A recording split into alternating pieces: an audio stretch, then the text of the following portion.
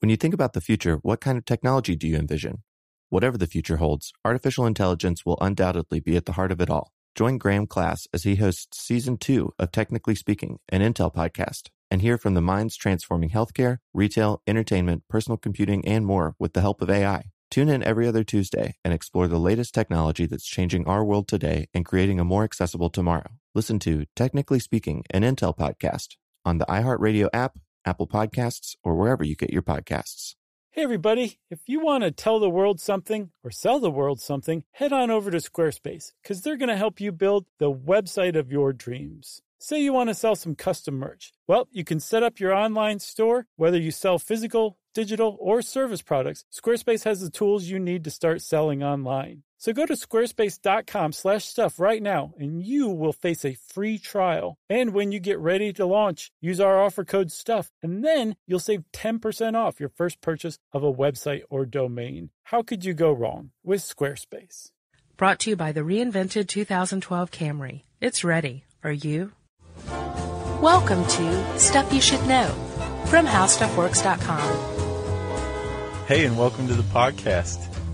I've got a big brain. Chuck has a big brain. Mine is smaller than yours. That's true. You know who had an average-sized brain? I do. Who? Albert Einstein. Fantastic. So we've got our segue. Right. Let's talk about Einstein's brain, Chuck. That's a good idea. I'll start, apparently. All right, you ready? Yeah. Einstein was very well aware of his renown, right? I don't think he may have been a hyper-intelligent person, but I don't think he had a big head. But right. He was aware of the kind of cult of personality that the world loves. Right, yeah. Right? He was aware of his own fame. Yeah, and he didn't want to end up just some, venerated saint of mathematics. Mm-hmm. So he asked that his body be cremated upon his death. In 1955? Yeah, April 18th, 1955, the day the Earth stood still. And he said specifically he didn't want people to come worship at his bones. Yeah, I was kind of taking it. I thought that sounded a little cocky, but, you know. A little, but it's Einstein. Again, yeah, sure. I don't think he was a very cocky fellow. Right. I don't want people to worship at my bones either, so yeah.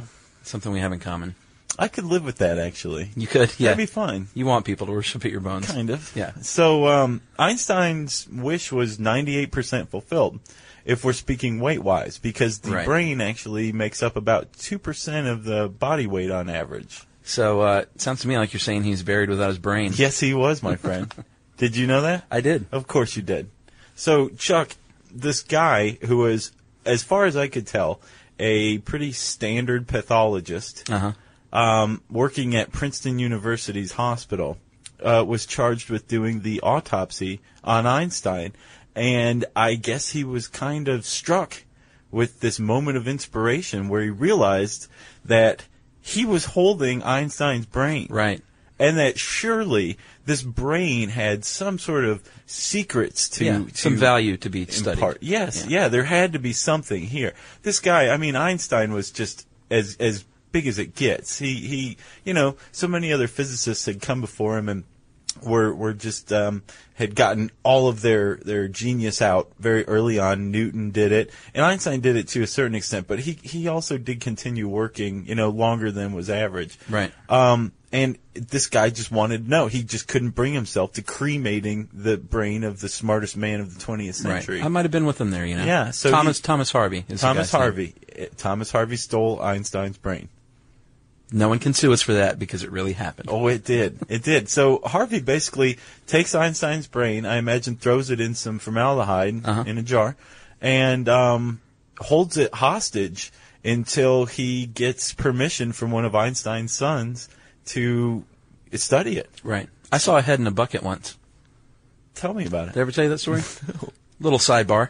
It was when I was working in the film industry in Los Angeles, and I was doing some work at I guess I won't mention the hospital. They might not might frown upon hearing this broadcast, but a hospital in L.A., we were doing a job there, and one of the researchers pulled me aside and said, "Hey, man, you want to see a head in a bucket?" And I said, "Yeah, I'd love to see a head in a bucket." No doubt. Took me in a room, brought out a bucket, and it had this, elderly man's head floating in it. And it wasn't in a glass jar. It was an open bucket with no lid, and I looked down into it. to this head. Was he looking up at you? No, he wasn't. That is the most amazing thing that anyone I know has ever done. Just wanted to get that out there. That is very, sweet. very surreal. I'll bet it was. And slightly does disturbing. It haunt you? It doesn't haunt me, but I can picture it in my mind's eye still, and that was, probably 5 years ago, easy. How's he looking? Milky eyes? He looked like an old guy with, Without a body? Yeah. In a bucket. Wow. Yeah. Wow. Okay, sorry for that sidebar. I'm as surprised I thought that was as everybody else. appropriate. I had no idea. Okay, well, suddenly to Harvey. Einstein's brain doesn't seem nearly as cool. Right. Well, I guess we'll just talk about it anyway, right? Yeah, let's do. So, Harvey's got Einstein's brain in a glass jar, and now he's secured permission to study it. Mm-hmm. So he cuts it into 240 pieces, as far as I understand. Yeah, 240. And he encases them all. He preserves them in celluloid. Right. Well, he weighed it first. First, he did a few measurements just to make sure. And photographed. You're right. Yeah, and heavily photographed just to make sure that there was nothing that stood out, and nothing did. It weighed about the same as any other brain. He also, I think, did a study first of the brain cells. Uh-huh. They were average size. There was an average amount of them. By all rights, Einstein's brain looked pretty average. Exactly. But, Harvey quickly became obsessed with the notion that Einstein's brain was not average, that there was something fundamentally different about it that we could point to. And who knows? I mean, maybe if we can figure out how Einstein's brain was different, we can start, growing geniuses or something like that. So Harvey cuts this thing into pieces after he's cataloged it and documented it, and he starts sending it to researchers whose work he finds interesting. These are people around the world, and each one, I imagine, was contacted first. I don't think they just got a piece of Einstein's brain in the mail, and they're like, what the hell is this, Right. So he'd contact them and say, I think your work's interesting. I've got Einstein's brain. I want to send you some pieces to study and compare it using the view of your work. Yeah, I bet he didn't get a lot of people that declined that opportunity. No, I wouldn't think so. I bet he got 100% rate of, Sure. Yeah. So, he's expecting very quickly that Einstein's brain's going to give up its secrets. And the waiting game began. It didn't. We have, still to this day, I'm going to go ahead and cut to the end, the big finish. We're still not entirely certain how Einstein's brain worked. Right. But, we'll get to that in a minute. Hey there, are you thirsty? Well, before you take a sip, have you stopped to think about what's in your water? Many conventional bottled waters contain PFAS, harmful substances known as forever chemicals. But you can drink water as clean as nature intended. Richard's Rainwater collects 100% pure, refreshing drops of rain. Yes, it really is rain, everybody. This rain is caught clean before it hits the ground or becomes polluted with pesticides and contaminants commonly found in groundwater. Yep, Richard's Rainwater is naturally pure with no need for harsh chemicals or additives. That means no added fluoride, no chlorine, no forever chemicals, no microplastics, no nothing. And you can enjoy the clean taste of Richard's still rainwater and the long-lasting cold-pressured bubbles of Richard's sparkling rainwater. Just visit richardsrainwater.com to find a retailer near you. That's richardsrainwater.com. And we even have a special offer, don't we, Josh? Yeah, text stuff to 2512928887, and you'll get $2 off a 12-pack case of Richard's Rainwater. Sip the sky. Hey there, everybody. Here's some bonus stuff you should know. This time it's about traveling to Orlando for business. Orlando has tons of places to host your conferences and meetings. Dr. Michael Edwards, CEO of Ocean Insight, said it best. Orlando is as much a business capital as an entertainment one. And when the day is done, you can kick off each evening at one of 46 Michelin-rated restaurants. What's not to love? So check out Orlando, where the possibilities for business travel are unbelievably real. Learn more at orlandoforbusiness.com. Harvey, under this obsession, basically turns into something of a weirdo, actually. Kind of the Howard Hughes of pathology. Of brain savers? Yeah. Every once in a while, a reporter would look him up, because he basically just disappeared with the brain. Right. And one guy found him living in Kansas, and the brain was in a jar in an old cider box behind a beer cooler. Right. So this guy, Harvey's probably, taking orders from his cats, and Einstein's brain's just sitting there chilling, waiting to, be studied again. Yeah. Finally, 30 years after Einstein's brain is stolen by Harvey, he finds out about the work of this woman named Dr. Marion Diamond. You want to talk about Dr. Diamond, Chuck? Right. Dr. Diamond worked at Cal Berkeley and studied the plasticity of the brain of rats' brains. Mm-hmm. And It's always the rats. It is. It It feels always the really rats. bad for the rats. I don't. She found out that rats that had more enriching environments had more robust brains. Mm-hmm. Specifically, the glial, G-L-I-A-L is how I'm pronouncing it, glial cells. You Glial. are, yes. Is that correct? Yeah, you're right. No neurosurgeon. I think it's glial. Yeah, we'll call it glial cells. Okay. So they had more glial cells in relation to their other neurons, and so she thought, let me take a look at Einstein's brain and see if the same thing holds. Now, glial cells are basically they clean up these potassium ions. Potassium is actually discharged by a neuron when it fires, right? So after time, the potassium kind of builds up. Mm-hmm. It's a waste product, and if it builds up enough, a neuron can't fire properly and it shuts down. Right. If you have enough glial cells to keep the neurons clean, then they should be able to fire properly. And by logic, the more glial cells you have, the more the smarter you should be, because the cleaner your neurons are. Exactly. All right. And this is actually what she found, was that Einstein had a higher ratio of glial cells to other neurons, and she basically hypothesized that this means that he had, more rapidly firing neurons than other people. However, Yeah. Asked and answered? No. not quite answered, because she wasn't exactly comparing against like brains. Einstein was older than the other brains. Yeah, and glial cells divide over the course of your lifetime. Right. So Einstein was, 76? 76. When he died, and she was comparing the average age of the brain that she was comparing Einstein's brain to was 64. Right. So that right there is terrible methodology. Right. But that's not the end of it. That's not the end of it. So in theory, he would have more glial cells just because he's 12 years older than these other brains. And she didn't take into account IQ score either. Well, she didn't even know whose brains these were, as far as I know. Exactly. So she had no idea what kind of brain intelligence level that she was comparing Einstein to. And even worse than that, apparently there's 28 ways to measure glial cells, and she threw out any measurement that didn't support her hypothesis. Right. So I don't understand how this woman had funding. Yeah. She was at UC Berkeley, too. I mean, she wasn't at, like the Mexico City upstairs No. medical clinic. This is like what I did in hospital. my 7th grade science fair project. If the You results studied didn't, glial cells? well, no, but if whatever I was doing, if the results didn't match up, I just didn't use them. Oh, yeah, sure. Yeah. Sure. Yeah, that's 7th grade science fair project stuff. Yeah. So, basically. So throw that out of the water. Yeah, this comes out, and Harvey, I imagine, is a little dismayed by this, and it probably ruined Dr. Diamond's career. Yeah, probably. But Harvey was a very patient, obsessed man, as we've said, and he continued to wait, and then finally, about 10 years after the Diamond thing, and this was hullabaloo. I mean, this is huge. Like, it was touted in newspapers all over the place, news media.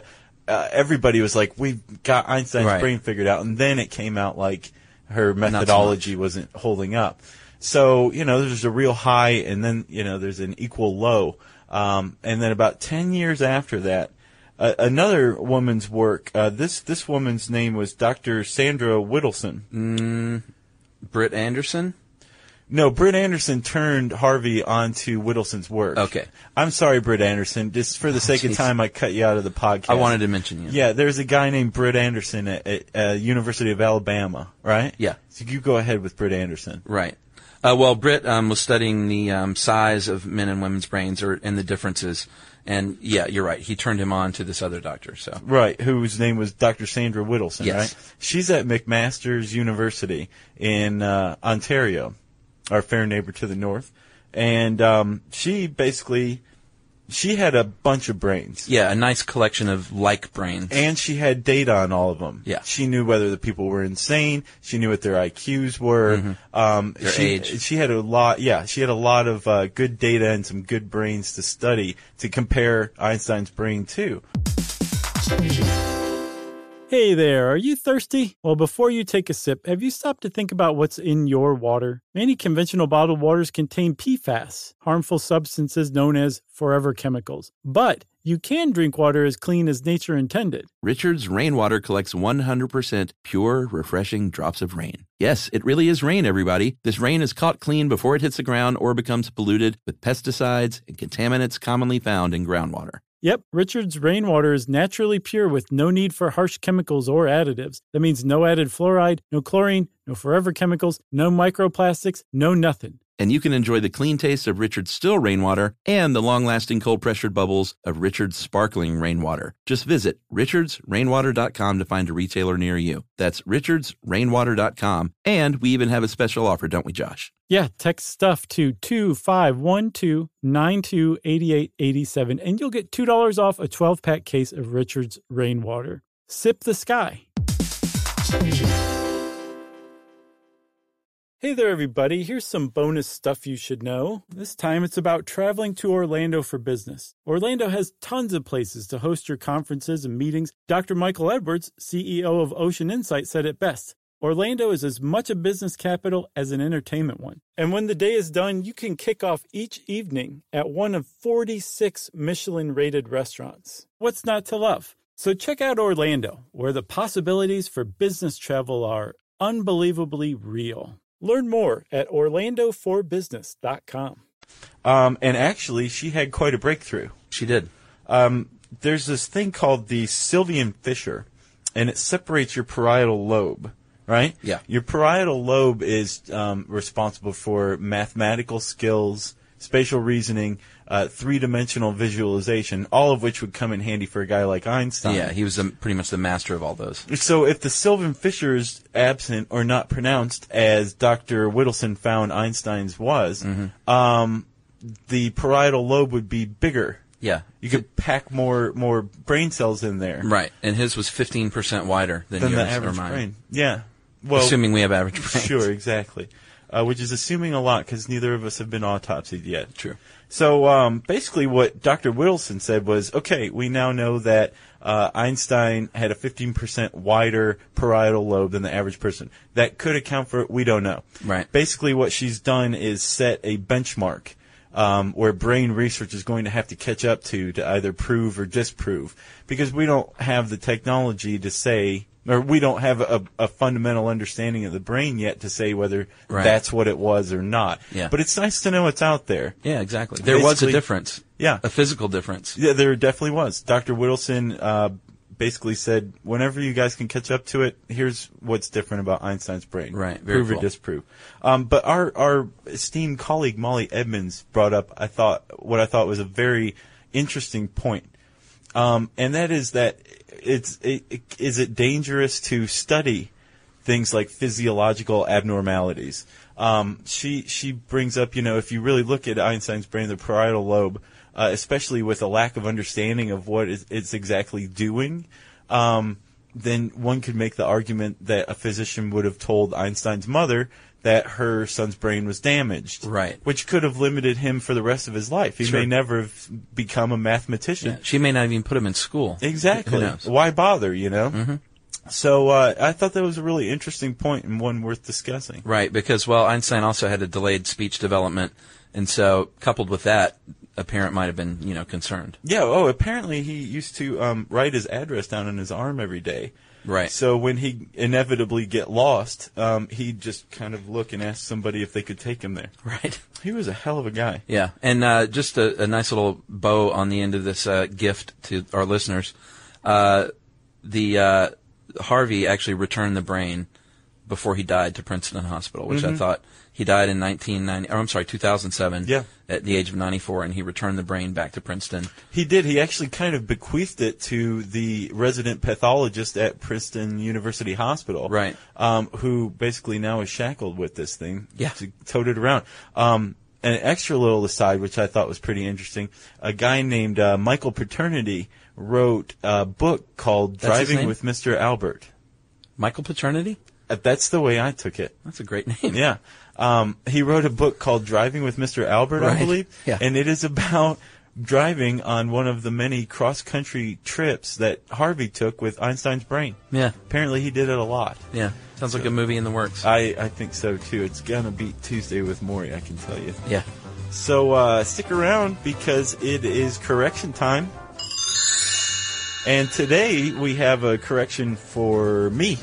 Yes. This is not Chuck. Actually, Chuck argued against what I said. I was right for a change. Chuck is supported by yet another person who mistakenly thinks my first name is Brian. My name's Josh. Chuck's last name is Bryant, but thank you anyway. Misha Bailey. Uh-huh. Misha Bailey pointed out in a podcast, well, we'll play the clip. It's from How China's Pollution Sniffers Work. Listen to this.